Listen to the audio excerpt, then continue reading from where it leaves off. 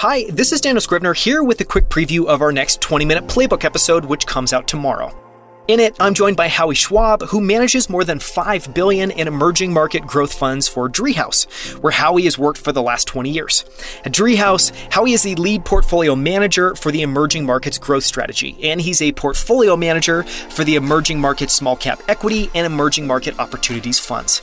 In this episode, Howie shares why he thinks we're in the middle of a massive pendulum shift in demographics and capitalism that's shaped by the last 40 years, and what that means for the next 10 plus years. Howie talks about the mentors he's most grateful for and what he's learned from each.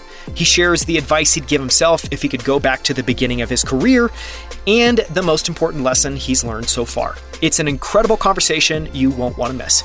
Here's one of my favorite clips. Tune in tomorrow to listen to the full episode.